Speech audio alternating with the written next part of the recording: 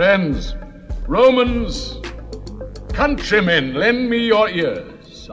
I'm Mark Anthony, and this is Demolition News Radio, episode 74.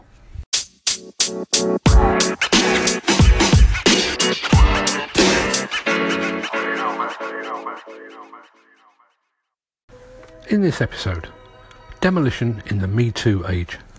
This show is brought to you by Hydroquip, the UK's largest independent provider of on-site hose repairs. Call 0845 812 0212 for the 24/7 national call-out service. Or download the Hydroquip Job Manager app for iOS and Android devices from the App Store. Earlier this week, I visited a demolition site to interview a site manager who just happens to be a woman. Although demolition remains a male-dominated industry, this was not a unique encounter with the fairer sex in the demolition sector. But it was the first since the Me Too movement unwittingly and belatedly rewrote the rules of how we journalists couch any discussion of gender. Just a few years ago, I was asked to produce an article on a similar subject that was to be titled Woman in a Man's World.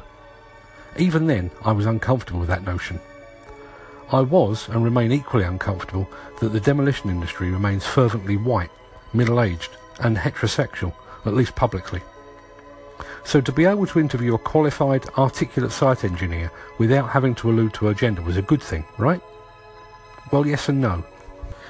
Yes, inasmuch as the question of the interviewee's gender had absolutely no bearing on the article I had planned, nor on my reason for visiting her company. Yes, because she was articulate, funny, insightful, and brimming with youthful enthusiasm. And yes, in that it allowed us to both discuss the elephant in the room openly, without me sounding like I was angling towards asking for her phone number. For the record, I'm old enough to be her father, I'm happily married, and besides, I already have her number. That's how we set up the meeting. But in other respects, this new paradigm actually made things more awkward, at least for me. The lady in question, and you can read the resulting article in the next Demolition magazine, is very feminine and is very proud of the fact that she accessorises her bright yellow PPE and hard hat with very girly pink nails. Do I mention her nails or her blonde hair? I wouldn't generally mention the physical attributes of a male interviewee.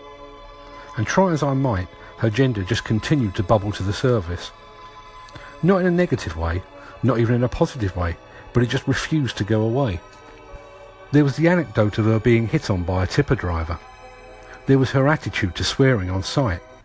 There was her insistence that a demolition site office was no place for a girly calendar or for posters of semi-naked females. But the longer the conversation went on, the more I realised that it was me that had the issues. The truth is that everyone should be able to go to work without being hit on by co-workers, regardless of their gender or sexuality. Many people are uncomfortable with swearing, and let's face it, it doesn't project a particularly professional image, does it?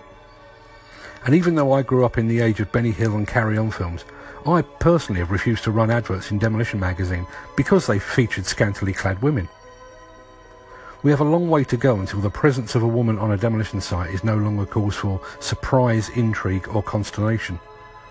As a society, we need to realise that people are people, irrespective of their race, creed, colour, gender, sexuality, height, age or hair colour. I'm not pointing the finger of blame, but when it comes to conveying stories in a gender-neutral manner, we all have a lot to learn. And yes, that means me too. Thanks for listening.